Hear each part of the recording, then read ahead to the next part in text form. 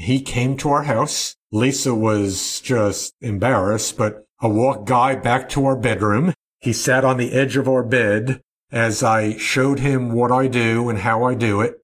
So are we talking about business still, or are we talking about something else? This is Countdown Aviation, getting financing. I'm joking. You're telling him to sit on your bed and how you do it. There were no chairs. Okay, gotcha. It's a small bedroom. Okay, I didn't know if you knew this is a business podcast. He asked me after I had the check in my hand, why did I sell it? And I said, because you paid me a crazy amount of money. And he said, well, let me just tell you about people like you. Which, you know, when a conversation starts like that, it's going to get good.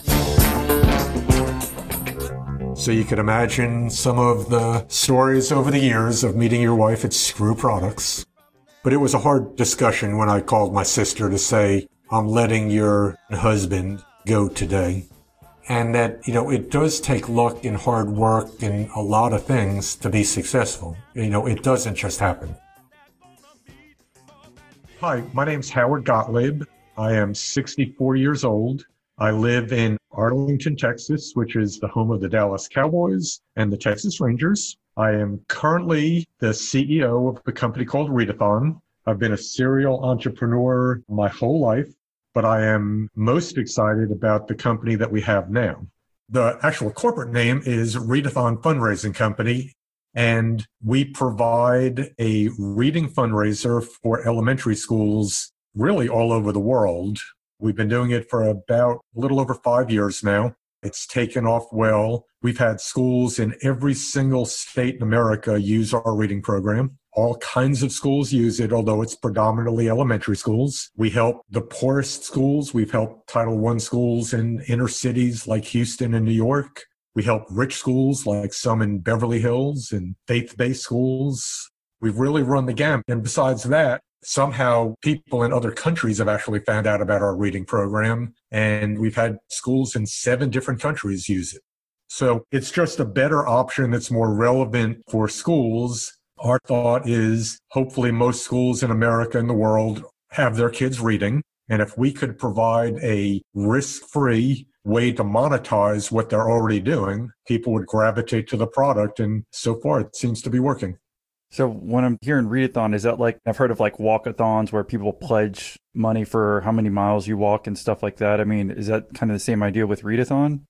It's along the same lines. 2 major differences. One, obviously, we exchange the physical walking to physical reading. But historically, things like walk-a-thons, like you said, are unit-based. People say, I'm going to walk 10 miles or 3 hours or 10 laps or whatever. At Read-A-Thon, we've eliminated the pledge system, and we did that for a couple of reasons.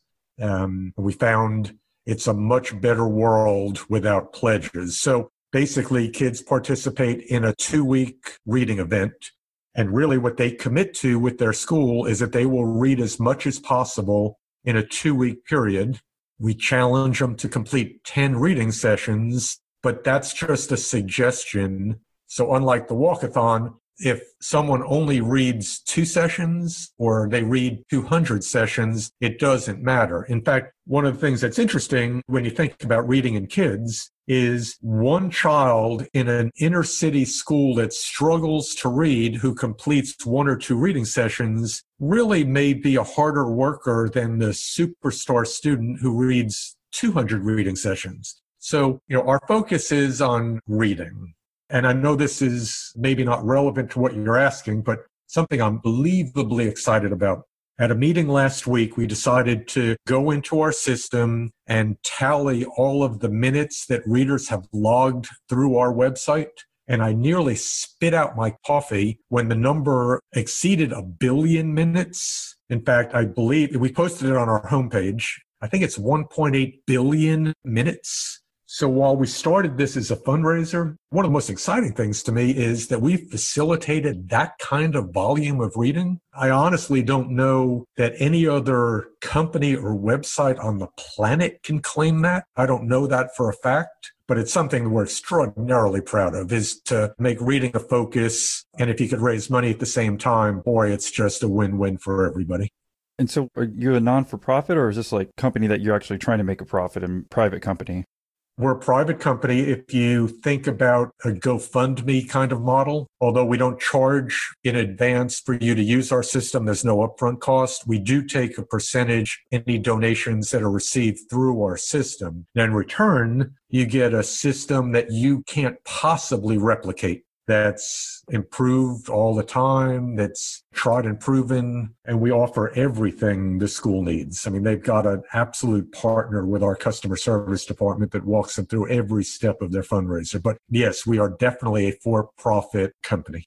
And if it's okay with you, we'll probably dive into details a little bit more here up front in the interview with your Read-A-Thon, because you have an eclectic career, and I think it's very interesting. But I want to make sure we're all on the same page as far as your business now and what it does. I mean, if I'm reading right, like, so as your client, basically you're trying to find a school and encourage that school to use readathon.com to have these kids basically log minutes to raise money for their school. Is that the idea? Absolutely. Our primary market is reaching schools directly. We found in the COVID world, we're actually being approached by school districts who are seeing the logic of having their schools monetize an educational aspect. But historically, schools or PTAs would approach us looking for a better fundraising option.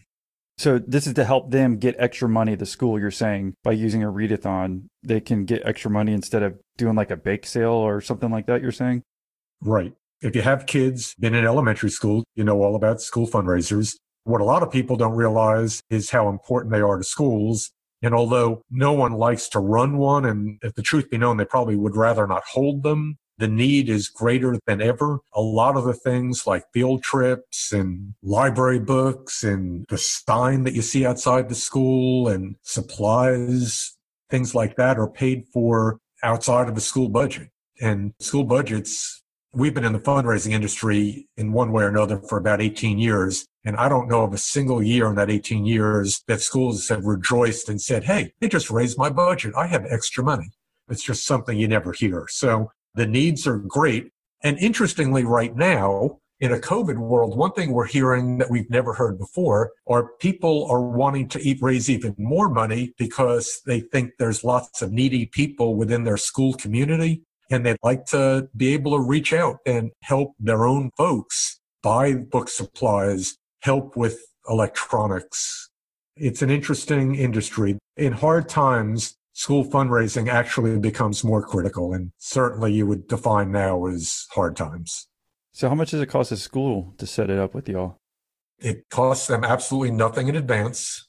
There's no risk. There's no obligation. School signs up. It takes less than 5 minutes. We get all the information we need from them, and then we help them choose the best dates. But if they never start, they owe me nothing. If they raise just a little bit of money, they owe me a fee proportionate to the amount that they raise. So one good thing, and I would think everyone would agree with this, if you could pay everybody based on the results you got from the service they provided you, that would be a good thing. So in anything, I had heart surgery, and depending on how fast I healed, you based your fee or something silly like that. You know that if you're paying me a lot of money, you've raised a ton. And if you've raised a little, you owe me a little. So there's really no risk, and there is zero upfront cost. And interestingly, it cost me about $200 for a school to try to use us in hard costs. So we actually have more risk in your school trying my system than you do. Yeah, I mean, I think anyone who's listening who's like a business mindset, anyone who could hire someone at 100% commission would probably do that because there's no risk to the business owner. And you're kind of like, that's what you're basically saying, is that you're going to get a percentage of how much they end up basically funding. But if they end up owing you a lot, it's because they ended up raising a lot. Because I'm looking at your testimonials and it looks like some of the amounts that you've raised are like 30, 40,000. I mean, what's been the highest amount you've raised or an average amount for raising in these schools? So This past season, we actually had a school that approached $100,000 in a 2-week reading event. Now, that's not typical, but it was also the best fundraiser that school did. And the school was just outside of the Houston city limits. Nothing really stood out about them other than they have involved parents, which is always a good thing. So we had quite a few schools do $50,000 or more. The schools you see on our testimonials page are obviously just the schools that are willing to provide a testimonial. And unfortunately, some of the biggest really want to stay under the radar and don't want to publicize the amount of money that they raise. But if you look at the universe of people that have used us, the average school should count on, with just moderate effort on their part, raising between $15,000 and $20,000 for their school.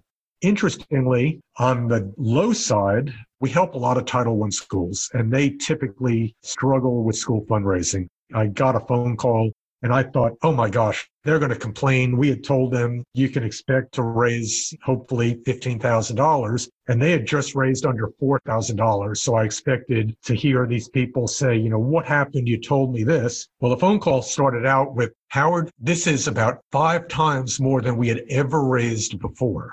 So I'm thrilled with that. When people ask me about what's average, what I like to say back is, I don't know what average or typical is in the world anymore. None of us do. In any aspect. Right. You can have 2 schools 3 miles apart, same socioeconomic background, and they do vastly different. And then people will say, well, why did they do better? And, we just don't know. I wish we did, but we don't. And even, although I was going to say, schools that use us year after year will vary in the amount that they raise, but they typically improve year after year. So that's the other good thing about our program. It's people don't get tired of their kids reading.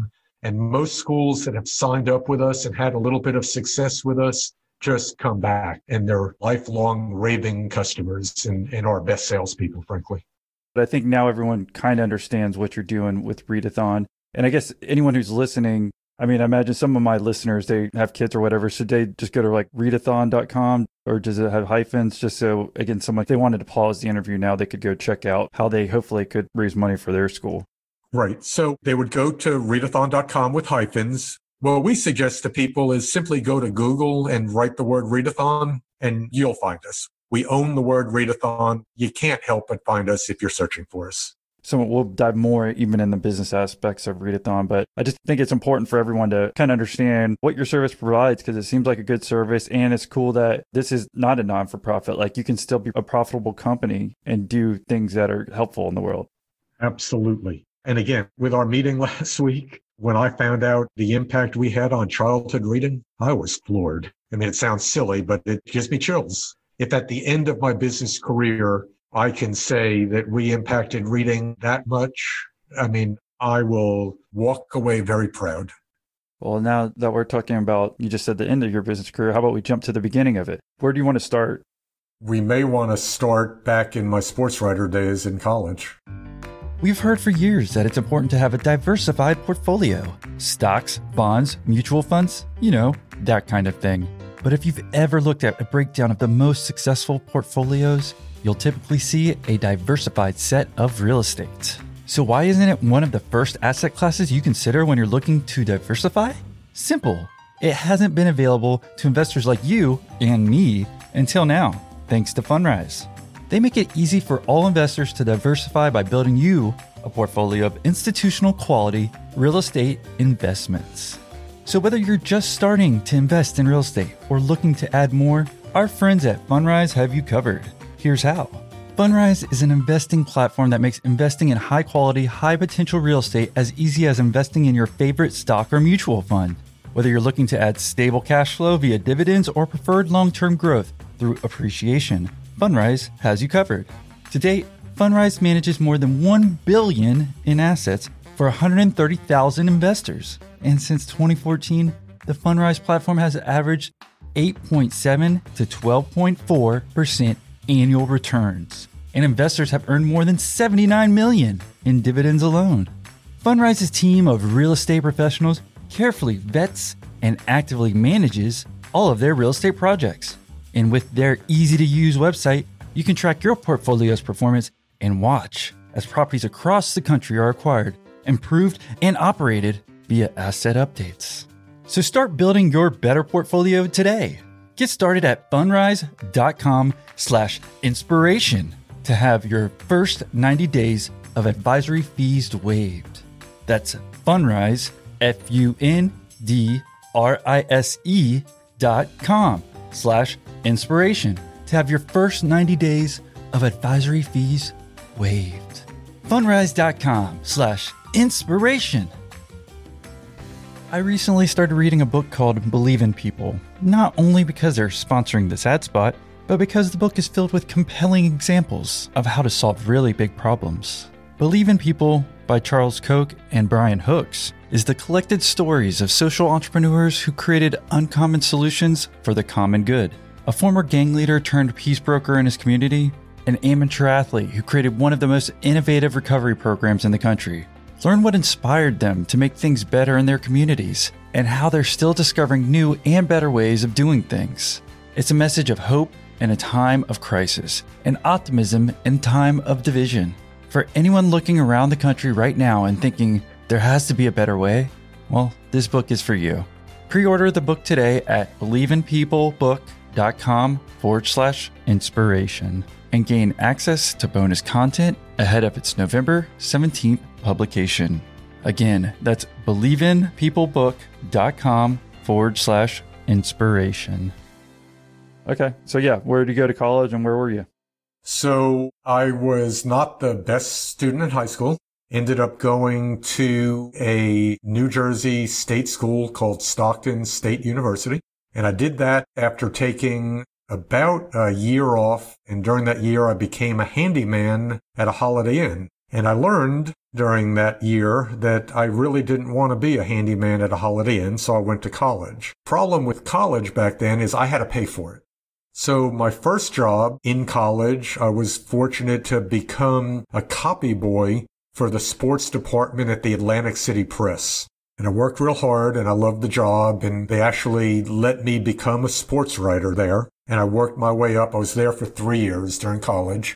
And that seems like a dream job for most guys, right? Oh, absolutely. It was even better here in a second when I tell you the guy that had the Philadelphia Eagles beat got sick, and they gave me the beat covering the Philadelphia Eagles at 19 years old. Okay, that's amazing. If you're a good writer, like any guy get to write about sports all day and do that, most guys I think would die to do that. Absolutely. And my story, that fits right in with my move from being a writer to being an entrepreneur. Because I had started as a copy boy, our publisher was not paying me very much. Again, I was covering the Eagles. I was also covering the Philadelphia Flyers. So I was extremely busy working and going to school full time. But I went in and asked him for a raise. Said, boy, I've worked my rear end off. I need more money. And he looked at me. His name was Mr. Reynolds. I'll never forget this day. He quietly pulls open a drawer and he says, Howard, I have 500 resumes here from people that want your job. So the answer to a raise is no. I understood, but I realized that while being a sports writer would have been fun, it wouldn't have provided a great lifestyle in that level market. And while I was a very efficient sports writer, I wasn't a creative guy that created controversy, but I was a decent sports writer. And how much of a raise were you trying to get? That's the only thing I've heard about sports writing too. Like it can be fun or whatever, but then at the end of the day, they don't get paid very much, it seems like. It's been, I hate to say it, 40 years. I don't remember the dollars, but I was not looking for much. I was working 60 and 70 hours a week already. So I just needed a little bit more money and just thought I was worth more than that, frankly. Okay. And so you're about 20, 21 at this point in early 80s? Early 80s. Right. In fact, I remember it was actually 79 or 80. And the reason I remember is this was another crazy story. I got offered in late 1979, I guess it was, a job as assistant corporate sales manager for a company in Dallas because I started looking for work and a friend of mine knew what I had done, worked my way through college and was a sports writer and got me the interview and I got offered the job, but I had to take it by December. Well, the Eagles ended up in the Super Bowl. They were a good team In 1980, they ended up playing the Oakland Raiders and they lost in the Super Bowl. But if you're a sports writer, other than maybe covering the Masters, the greatest sporting event you could cover as a writer would have been the Super Bowl. But I missed that opportunity. Packed up my cinder block shelves and mattress that was on the floor and moved to Dallas for this new job. Okay. And the reason you missed it, just so everyone knows, is like Super Bowl's played in like February, right? And so you had to take that job by December. So you had to leave like a month and a half before they made it to the Super Bowl. So yeah, you go from New Jersey to Dallas. And did you have any family or anything there? I had none. And one of the sad things is I come from a working class family. My dad was a New York City fireman. My mom was a bookkeeper. They divorced when I was really young. And here I was telling them, hey, I got a job as an assistant corporate sales manager for a chemical company. I remember my mom saying, don't get your hopes up too much. It may not work out. And I thought, you're kidding me. What mother says that to their child? I think my dad understood what had just happened, that I was the first one in our family, other than one uncle, to graduate from a 4-year college. At the time, was a very good job. But yes, a good friend of mine, a musician who still plays music along the shore in New Jersey, drove with me in my unair-conditioned Toyota Corolla with my German Shepherd, and off we drove to Dallas to start a new life. How long is that drive there? Well, we went through Florida to see my folks. And again, this is 1980. I'm from the 60s and 70s, so Richie's hair, the guy that went with me, was halfway to his waist. My hair was pretty long, and one of the memorable deals of that trip was we actually stopped at a Burger King in Bunkie, Louisiana. And we went into the store, and all of a sudden, we'd sat down to eat, and we realized it was dead quiet, and a few of the people started moving towards our table, and we were so out of place. We were not terribly welcome way back then in Bunkie, so we hightailed it off to Dallas. You went New Jersey to Florida, and that's where you stopped in Louisiana on the way back to Dallas there? Because it seems like, yeah, that's quite a road trip. And you said your hair, what, you and your buddy had long hair then? We did. And what's your hair like now today? Because I see a picture. I have very little of it. And what I have is very gray. Think James Taylor. Okay, gotcha. Now our people have a visual. So now you're like early 80s, you're going into Dallas with your friend and excited about a new job? He's excited for me. I'm excited. We pull into Dallas. We actually got into the city at night.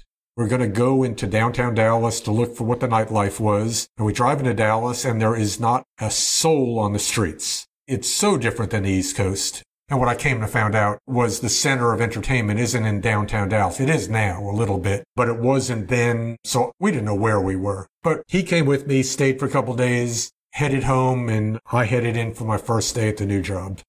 And so, guess first day walking in, were you excited? I was nervous as all get-go. I'm a poor kid from New Jersey that had to buy my first suit ever. So I went to Kmart and bought what now I remember as a polyester suit that I could afford.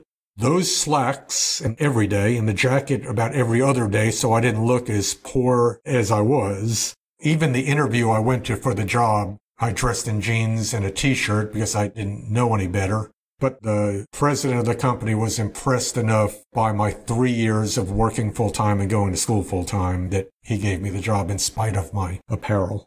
When you get the job there, I mean, is it a significant raise, I guess, if you're leaving the sports writing stuff? This sounds not like a lot of money, but 40 years ago, I think I was making $22,000 or $23,000 to start, which at the time was good money. I could afford a good car, a nice apartment, could eat out, didn't have money worries. You just finding girlfriends and running around and having a good time there? Running around, started enjoying life. Although I did miss my friends and I missed sports writing and I was out of place for a little bit. But I did dive into the job. I remember they gave me a project. My first big solo project was to work on a contract with the Defense Department in Michigan. I can't remember all the terms, but they had been unsuccessful at working out government contracts, and we were lucky and worked out a deal with that Defense Department purchasing agent. And we came back from Detroit with a feather in my cap. And shortly thereafter, the president of the chemical company bought a industrial fastener company in Texas. and he asked me if I would help run that company, which was shocking. At that point, I'm 24, no experience running anything, but he gave me that chance, and it turned out to be life-changing in a lot of respects. I learned on my own how to run a company, and I learned a lot of lessons in what not to do when I finally owned my own businesses. So you're 24 years old. So what's the name of the company at this point in time? And can you give some more details? Because this seems like your first big jump as far as learning. Again, anyone who's listening to, no matter what position you're in, even if you don't own the company yet, being put into a different levels, you can start thinking of like how you would run your own business or whatever. So it sounds like this was transformational for you before we start talking about all these other companies you eventually ran. Absolutely. So the chemical company was Classic Chemical, which was the largest producer of car wax at the time, or the premium brand anyway. The name of the fastener company was extremely creative. It was Screw Products, which let's leave that alone. We've heard lots of jokes because that's actually where I meet my wife. So you could imagine some of the stories over the years of meeting your wife at Screw Products. Yeah, at the wedding. I can imagine how many stories. Yeah. So Screw Products is struggling, to say the least.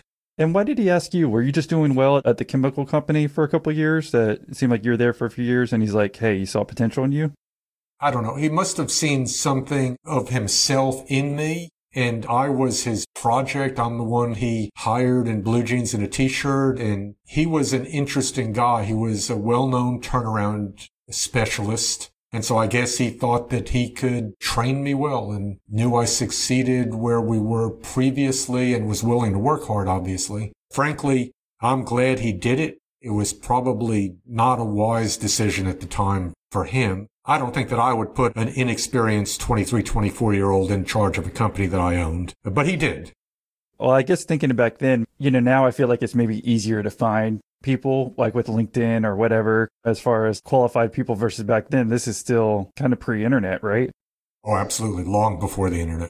Yeah. So I feel like maybe it's harder as far as maybe him to find the right people. So again, he's taking you from the chemical company and then he puts you in a manager position at the Screw Products business. Right. And was he the owner of the company or was he just like a manager? He was the owner. That was the best I knew, the first company he owned. And he was very well known in Dallas. Used to work for the Thompson brothers, who were founders of 7-Eleven. I mean, he was a well-respected guy, but he spent no time at Screw Products, and the company began to really struggle and was on the verge of bankruptcy when he finally put me completely in charge of the company. And there, I learned a lot of lessons. Anybody out there who wants a business career, if you could spend some time on a turnaround, you learn under fire. There is no easy path. There are no easy days. But we spent about a year moderately turning that company around. We sold off some branches, renegotiated some debt, and we did well enough that one day the owner came in and said, "Howard, good job. I think my wife will be extremely excited about what we've done with the company." And he gives me $30,000 and he says, "Your wife's father is a car dealer. Let's buy Annie a Cadillac." Well, this is interesting. So I say fine. And then he handed me a check for $500 as my bonus. So you can imagine my reaction. I tried not to let my jaw hit the ground. Just to understand, you're saying, so he gave you money to go get a car for your wife's... For his wife. Oh, for his wife. Yeah, my wife's father was a car dealer, so he knew that. Oh, so you could get a deal from your wife's father, and he wanted to go get a new car for his wife. To celebrate. Yeah, to celebrate you turning around the Screw Products company? Right. You're saying he's basically trying to give his wife like $30,000 worth of a vehicle, right? And then you got how much? $500. And his wife wasn't involved in the company at all? No. And I was grateful for the $500, don't get me wrong, but you don't set up giving someone $500 by giving somebody else $30. Especially telling them that. That's the worst part. Yeah, I mean, it was stunning. So we decided then and there that we were leaving. What do you mean, like when you both decided? So you still kept an even keel, or were you... I left about 6 months later.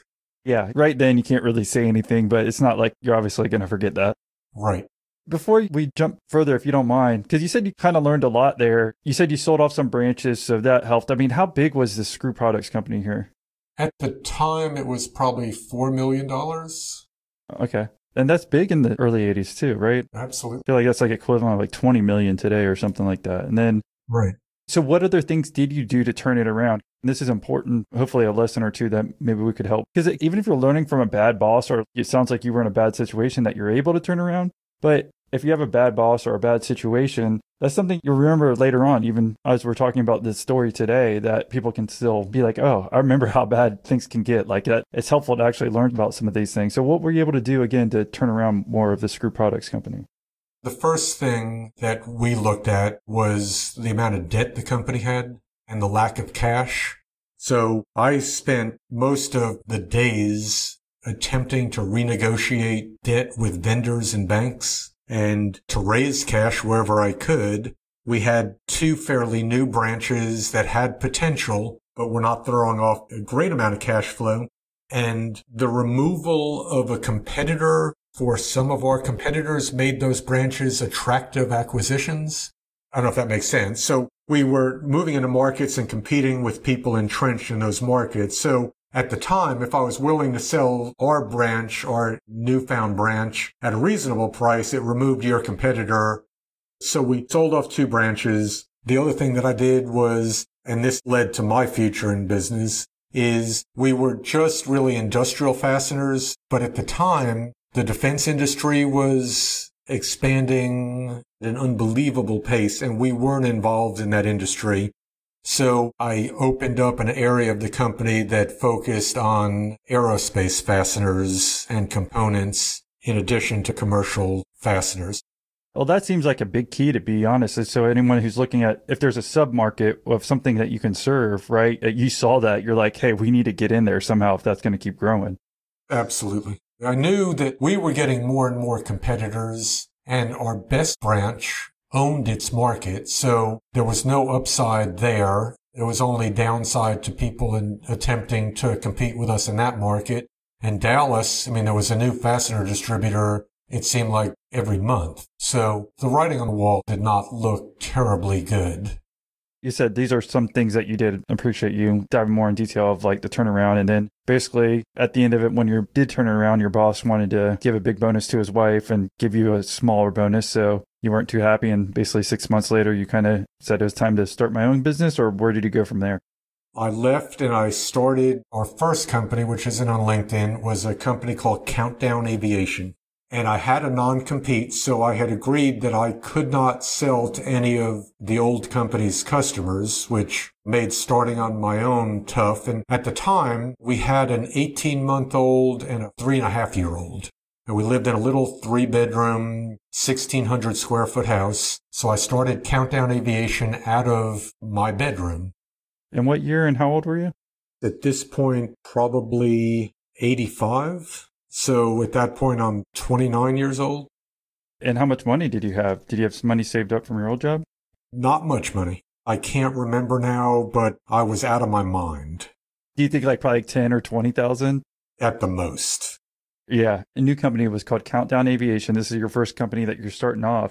And so this has to deal with, like you were saying, that sub-market. It seemed like you made the screw products company get into, that you saw that. And so you're going to sell to aviation companies these kind of screw parts or whatever?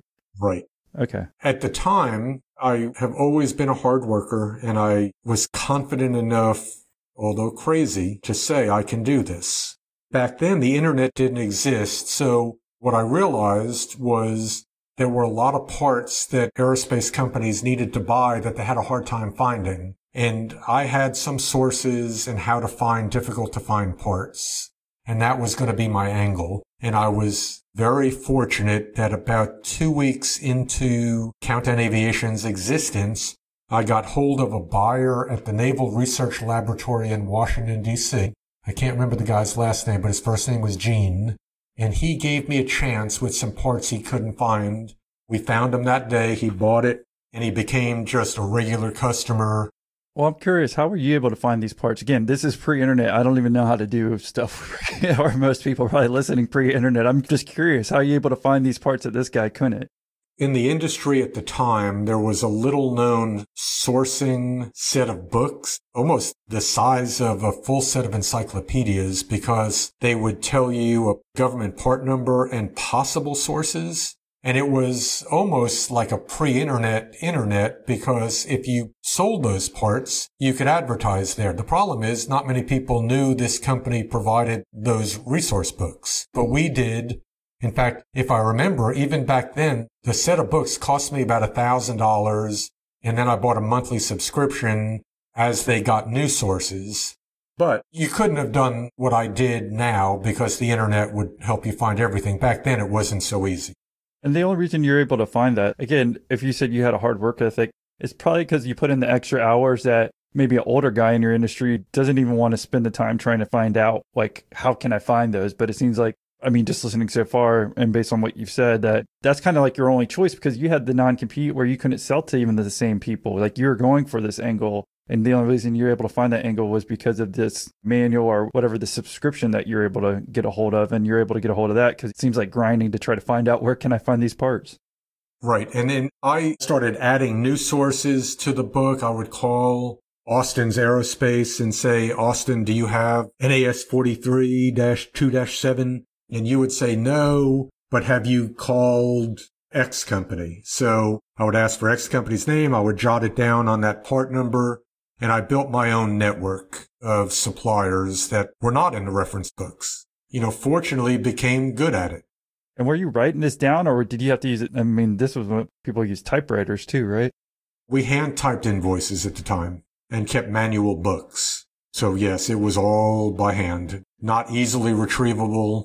Different world. That's the reason I wanted to bring it up. I mean, some people might even forget that there's like typewriters and whatnot. I can imagine you're using fax machines to get these orders. I mean, were you using fax machines then? I think that's even pre-fax machine. I know, that's what I was thinking. When I was a sports writer, teletype machines were still being used to get the news. So at that era, you're just going to be getting into like fax technology, and cell phone technology is going to come. It didn't exist at the time either.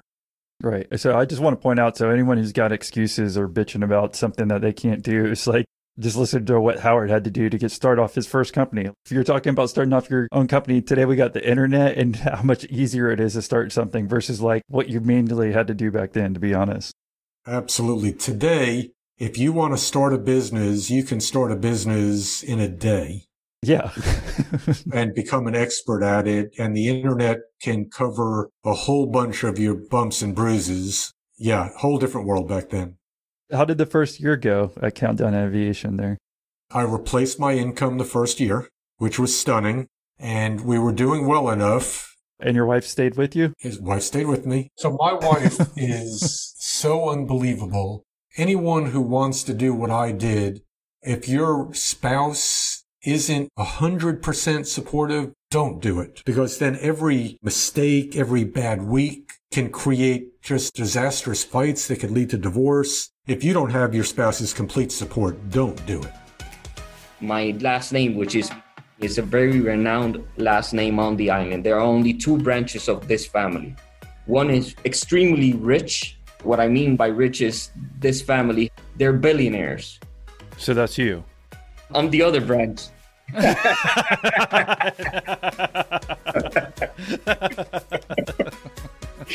That's what you want to be. Exactly.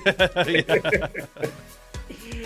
So if you want to jump on a call with yours truly and discuss how to become a billionaire, well then join Patreon today. So I've listened to a number of podcasts, and actually the guy that runs US staffing services, I've been talking to him about doing some work with him with one of my businesses in the States. So I've linked in with people because of it as well. So it's been fantastic, like the kind of network you get. And I decided to increase my subscription to gain access to your extra Patreon content. As you've said in some of your adverts, it's paying it forward. I mean, obviously it's hard for you to monetize what you're doing on a mass scale. So I decided it would be a good investment to get access to this stuff and join some of the group calls with the other Patreon members and get access to better content.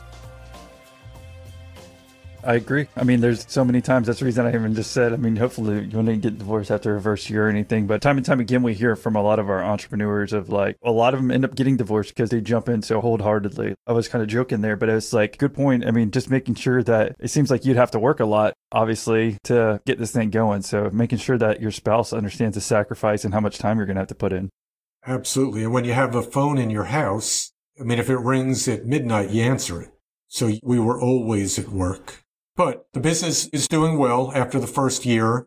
And honestly, I need to expand a little bit. So we decided we needed some financing. And we approached a Texas bank. Problem was, I didn't have an office. I didn't have a warehouse. But we invited the banker. His first name was Guy. He came to our house. Lisa was just embarrassed, but I walked Guy back to our bedroom. He sat on the edge of our bed as I showed him what I do and how I do it. Okay, so are we talking about business still, or are we talking about something else? This is Countdown Aviation getting financing. I'm joking. You're telling him to sit on your bed and how you do it.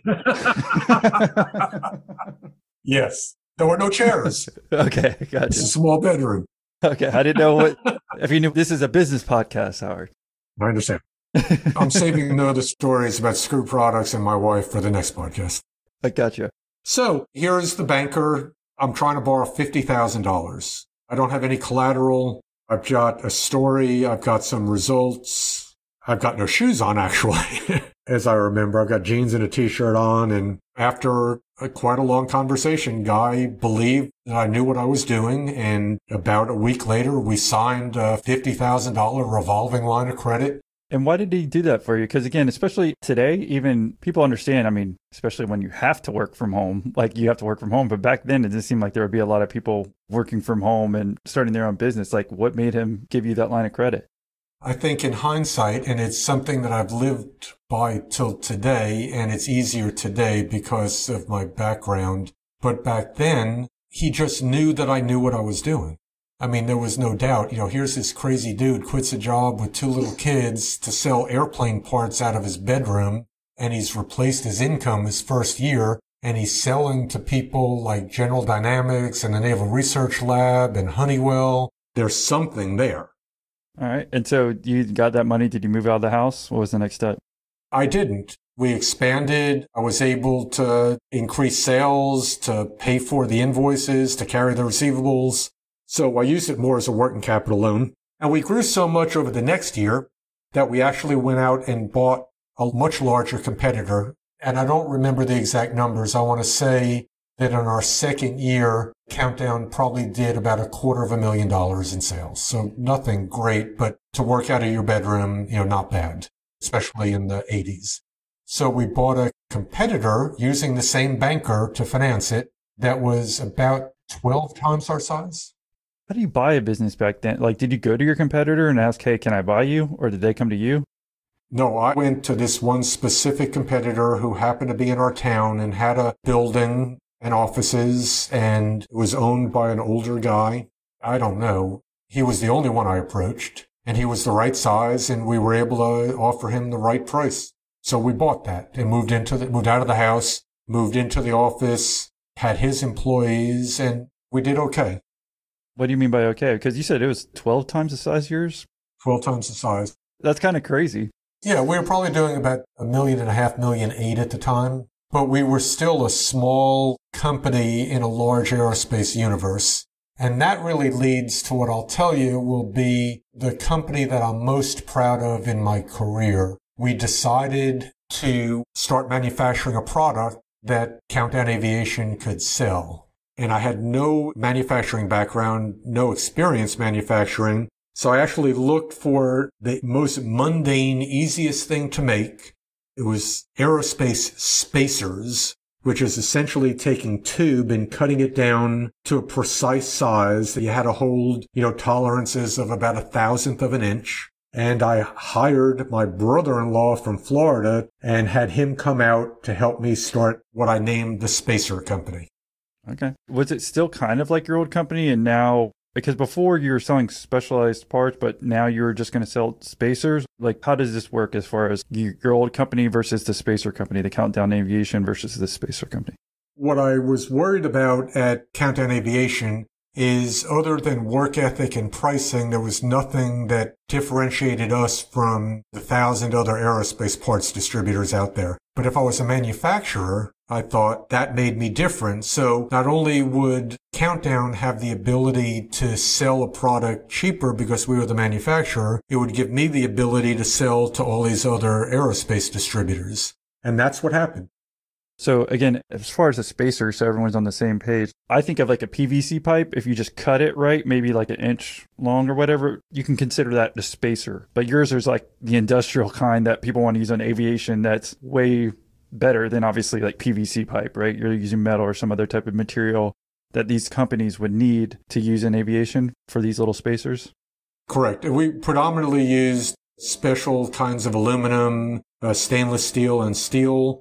And if you think about what a spacer is, instead of stacking 8 washers where you need a space 1/4 of an inch, when you used our spacer, the fastener that would go inside of it fit exactly, and the distance between the 2 pieces the spacer was separating was exact. And then from there, we expanded the product line to even more precise parts like bushings and other machined parts.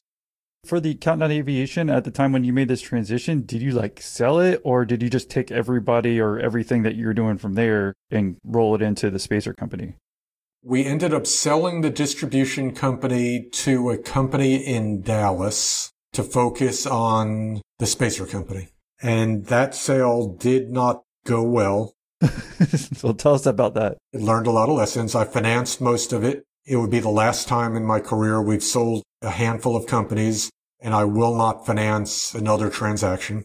The guy sucked the cash out of the company, paid no payables, and ran it into the ground. So you sold it to your brother-in-law, you're saying? Yeah, no. I'm joking. So this is a great lesson for people as well. And it almost reinforced what I had done with Guy the banker. The guy that bought it pulled up in a BMW, dressed in a designer suit, and his offices were in the newest, nicest office building in Dallas. And most people couldn't afford rent where he was, but he had the illusion. But he was a con man. So don't fall for appearances. Anything you do in life. In fact, there was a book a long time ago that says The Millionaire Next Door. And it talks that the majority of people that want you to think they're rich probably aren't.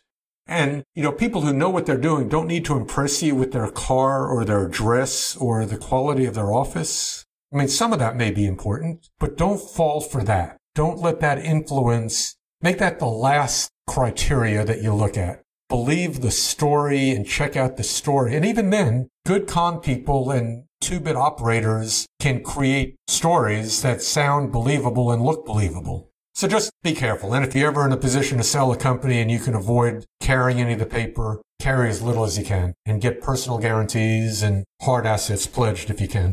Thank you for bringing that up. It's funny, Howard, literally probably 15 feet away right in front of me, I have that book. And I still remember that book when I read that. I think I read it in college because the idea, The Millionaire Next Door, right? I think it was college professors who wrote, this is still me remembering this from like 15 years ago or something like that. But the college professors wrote it. They want to find out who millionaires were. And most of them were the guys who had their own plumbing company or the guys who worked on cars and weren't all flashy. Like if anyone comes in flashy, I almost always think that they're fake, to be honest. Then maybe they really can have the wealth to do that. But anyone who has a podcast cover that shows them in front of a jet or a Lambo, I'm like, I think you're just trying to show off. And I'm really doubting that you actually have that. So that's kind of, I guess, your point of, I guess the person you sold it to was kind of had that persona of, it seemed like you might be wealthy and doing well, but once you actually dug in and actually, I guess, sold him the company, that actually wasn't true. We probably could have found out had we researched it, but he was very good at what he did and we fell for it. And how many people were at the old company, Countdown Aviation, and everything before you started the spacer company? At Countdown, it was just me. And then when we bought the competitor, we got up to about 14 people. That's pretty good size. Going into your early 30s, you must have felt pretty successful having a company where you had 14 people. Absolutely. But it was a precursor to really what worked well, and that was getting into manufacturing. And so you start off the spacer company. Do you remember about how much money you had then? And why don't we walk through this next company, if you don't mind? Okay. So we had done okay with the Countdown distribution model. So we didn't have a lot of money, but I could probably live a year without income at the time. But by then, and the same thing will repeat itself later in my career, that I got to start a business while I owned a business. So that's extremely helpful. You don't have to worry necessarily about your income or cash flow. And that was our case here. We started the spacer company with Countdown as its first customer and then rapidly expanded to be the biggest provider of aerospace spacers and bushings in the country. How rapid? Pretty doggone rapid. So you asked how much money I had. This interesting story also talked about your personal integrity. The first week we only had the spacer company, I actually was awarded a $10,000 order for spacers. And I needed to buy $5,000 of tubing, and I did not have the money or the credit set up. And a friend of mine who had watched us, and a good friend, he knew all about us, he lent me the money. No question. Here's the money, go buy the tube. So our first week, we did $10,000. Extremely fortunate. And that first week, we went from, I bought 2 more screw machines, so we had 3 screw machines within a month. And we're running those 1 shift a day. And life was good. So life is good. Your brother-in-law's working for you. Is it just the 2 of y'all at the spacer company? I actually had 1 other guy, and the brother-in-law story does not end well. I shouldn't have made a joke about that earlier, obviously. No, I mean, it's one of those deals, and we all experience it. I couldn't have done it without him, but I couldn't have succeeded with him. We can wait. Is that at the end of the spacer company? Because I want to go year by year by the spacer company, if that's okay. Well, it's about maybe 6 more months. And one of the most interesting things in my career happens, and another great lesson for both people looking for jobs and people hiring to fill positions might benefit from. So we're another year down the road and we've grown quite a bit. We've got 3 screw machines and now we have 2 CNC lathes, which are computerized screw machines in essence. And my brother-in-law is struggling to run the shop. It's just frustrating. Well, here comes a guy through my door, remember his name, remember his face well. His name was Jim Caskey. And Jim walks into my office and he says, "How much do you pay your highest paid employee?" And I looked at him and I said, "Who are you? And what kind of stupid question is that?" He said, "No, really, what do you pay your highest paid employee?" And I said, I think at the time we were paying like $12, $14 an hour. He said, "I want $24 an hour and I'll come to work for you." I laughed. I mean, I almost spit. And he said, "But I'll tell you what, if I'm not the best employee you've ever had, I'll work the month and you owe me nothing. But if I am, then pay me $24 an hour." So, I think, hey, I'm going to be smart and I'm going to hire the dude and I'm going to get 3.5 weeks of free labor. And he can't be that much better. Well, he was. And what did he do? He was a genius at what he did. He, on a CNC lathe that Marty was struggling to get setups done in 3 and 4 hours, Jim set up macro programs at the time, which are trigonometry-based calculations on where the machine needs to move to efficiently make your part. He would create what they called macros at the time, and our setup went down to about 5 minutes. Instead of how long? 4 hours. That's pretty efficient, huh?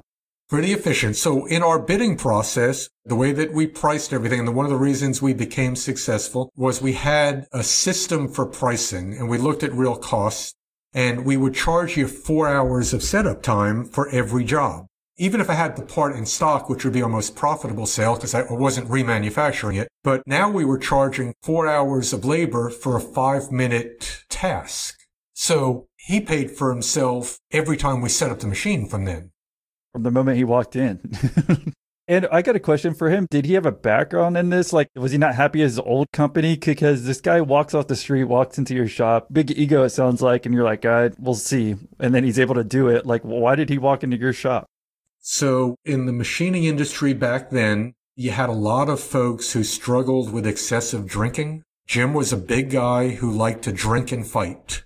For all of the upside, I had to bail him out of jail quite a few times. He would get his paycheck on a Friday, which was our original payday. He would drink it away and get in a bar fight, and I'd have to go get him and that kind of thing. And I learned back then, I started paying machinists on Monday, not Fridays anymore, so that at least they had to either drink during the week or wait till Friday. So he had probably burned some bridges. And, I really didn't check his references as I think back because his claim was so bold. I wouldn't have checked his references because I wouldn't care if he did 5 minutes to 4 hours. Right. I mean, it was stunning. So besides Jim, the other thing that we really did well was I couldn't figure out how anyone else was pricing their product, their spacers and bushings in the industry. So we did something there that we've done ever since at every company, and we hired a software company that helped us with pricing. So we took things like actual raw material and waste into consideration, setup time, time per part, and any other processes that were involved. And we marked up certain aspects of those certain margins. And then based on what you wanted to buy, our computers, which were 20 meg hard drive computers at the time, would spit out a price.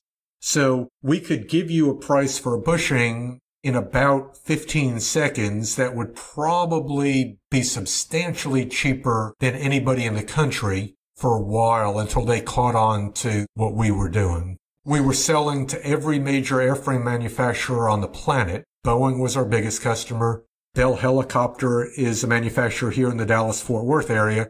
They literally called us 2 or 3 times a week and would say, hey, our line's going down. I need this part. Can you make it? And I say, no, we've got a 10-week lead time right now. And they say, you don't understand. My line's going down. I need 2 of these, and I need them by 2 o'clock this afternoon.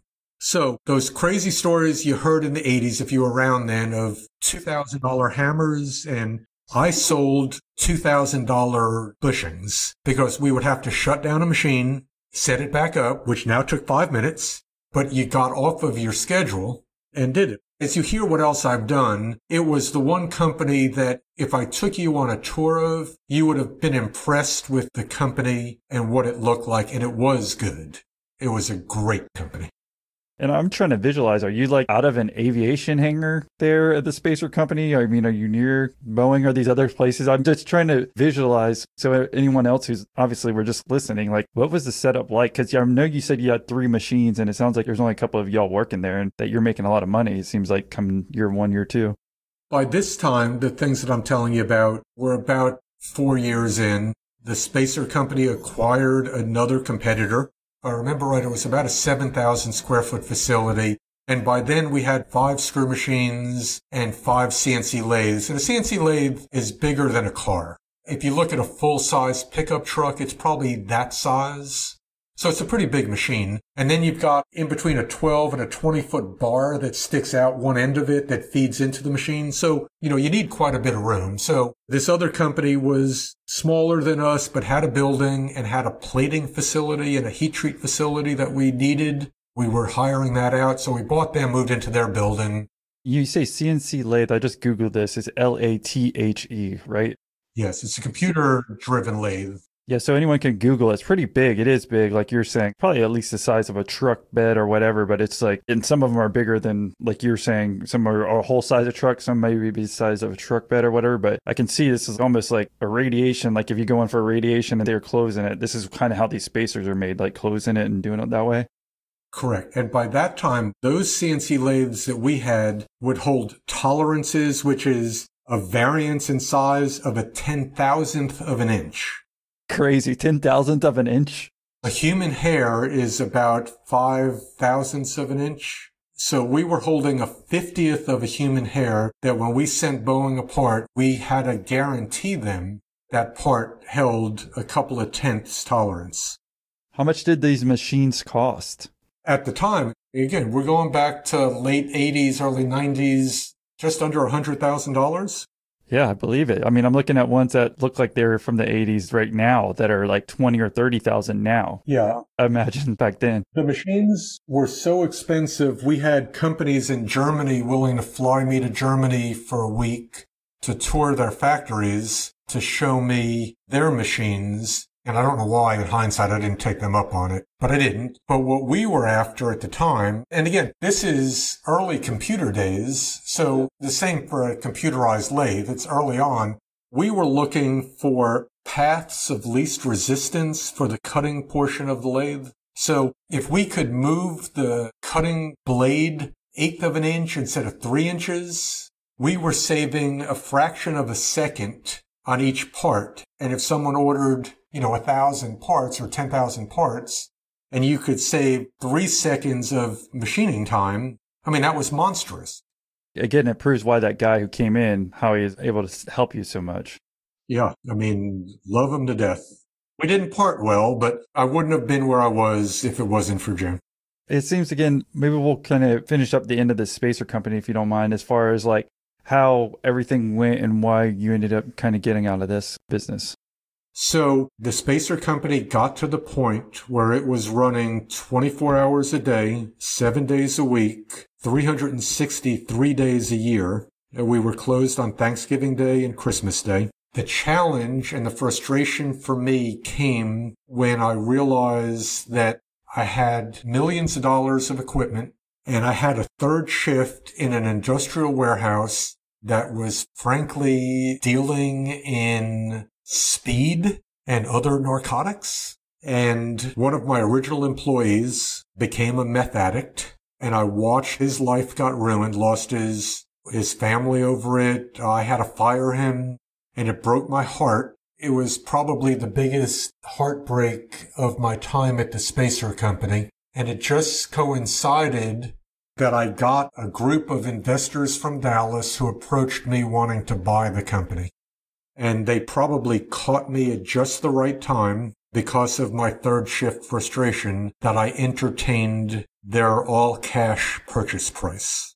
And by entertained, you mean accepted? I ended up accepting it. To this day, it was the best decision and the worst decision that I've made in business.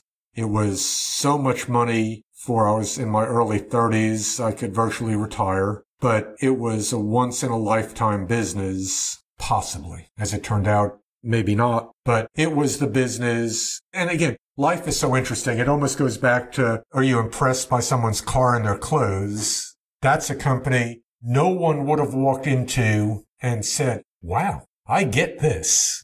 If you saw what I do now, you would think, oh my God, how's the guy feeding himself? There's nothing impressive. So only to that extent that my boys who are grown now saw it when they were young. My adopted daughter obviously never saw it. Just a twinge every now and then of what could it have become. What did it become? Because you know now. I can't find it now. The guy that bought it said something to me on the way out the door that stuck with me and was the best challenge of my life. He asked me after I had the check in my hand, why did I sell it? And I said, because you paid me a crazy amount of money. And he said, well, let me just tell you about people like you, which, when a conversation starts like that, it's going to get good. Because it's about me, not him. Right. He says most people that are fortunate enough to hit a business home run in their life have one in their life and they're good at one thing. So the odds are you're going to piss away that money and never have another business like this again. Well, he's a jerk. I don't know what the benefit of saying that was. Right. It seems like it makes no sense why you'd say that. But after the spacer company, and I guess we'll cover it some other time, we end up buying a stainless steel fabricating company that manufactures restaurant equipment. I own the largest chain of retail stores selling athletic apparel in the state of Texas. We had one of the first fundraising websites and now Read-A-Thon. And so I think back to myself, you jerk. That chip on my shoulder over that was really terribly motivating going forward. And I swore I wouldn't be that guy. But, I do come to find that what he said has some truth to it, is hopefully in your career you find out that you're not as good as you think you are. And that, it does take luck and hard work and a lot of things to be successful. It doesn't just happen. So this is July 1992, it looks like. I guess middle of 1992 when you end up selling. So mid-30s? Mid-30s. And what happened to your brother-in-law? I didn't know if he ended up getting out once the new guy came in, or you said that was a good story, and I just wanted to pause you in case it was later in the timeline here. Well, we decided to part ways, and I paid him an exit fee. He didn't own any of the company, but I felt bad for my sister. They had moved from Florida to Texas for the job because he had told me he could do a lot of things that he couldn't do, but he knew enough to get us started. But it was a hard discussion when I called my sister to say, I'm letting your then husband go today. and I just want to tell you first. And that obviously created some friction in our family. Do you talk to her now? Yeah, we're close now. She's remarried to a good guy. This guy bounced around at different stuff and he's actually had a stroke 20 years ago or so and has been in a nursing home ever since. I was joking around, obviously, when I said earlier something about the brother-in-law, because it seems like anything with brother-in-law never works out. You know, sometimes we talk about family and sometimes that doesn't work out, but it always just seems like that always is an issue. No matter, anytime I've heard brother-in-law in any story for some reason, it just ends up working out like that.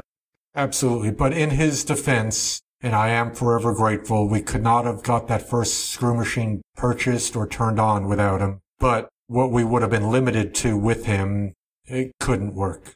Well, it just proves the point too, and I've heard this time and time again, just because there's certain people who in your company at a certain size, like they can help you get to the certain level, but people participate differently in a 100-person business versus a 3-person business, you know? So it sounds like, again, this is just another example of that. Sometimes that next person, even if they helped you get started or whatever, they don't want to make the next step for you, or they're not capable of it. Like your guy, your brother-in-law wasn't compared to the new guy who walked in the shop and helped you with the spacer company. And I wish he could have, but the day Jim walked in changed the spacer company.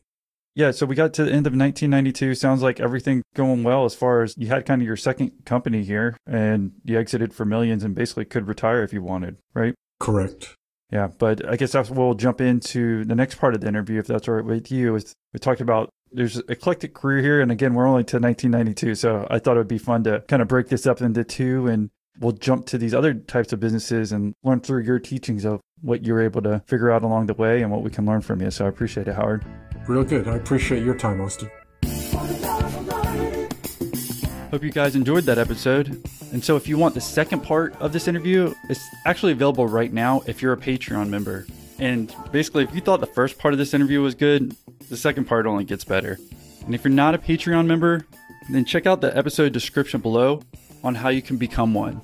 And after signing up to become a Patreon, you'll instantly get access to the second part of this interview. So not like we're just talking for 10 or 15 minutes. We've got a whole another hour where I discuss things like, well, maybe it'd be better if I just give you a preview of what you'll be hearing on the second part of this interview. Then I started a site called Read-A-Thon.com. And I was going to try to corner the thon market. Read-A-Thon, which we'll end up with, Walk-A-Thon, Jog-A-Thon, Band-A-Thon, March-A-Thon, and do all of it through one portal. And again, the technology at the time wasn't there. So the good thing at that time... Well, didn't you make another website too? I mean, I'm on it right now. I tried, it was Sex-A-Thon. You did that one too? Yeah, that was my favorite. The guy in the mask, that's me. No, just all of it is there. If you want to check out that episode, hop on over to the Patreon feed. You got to become a member, and then you can check it out. We'll see you there.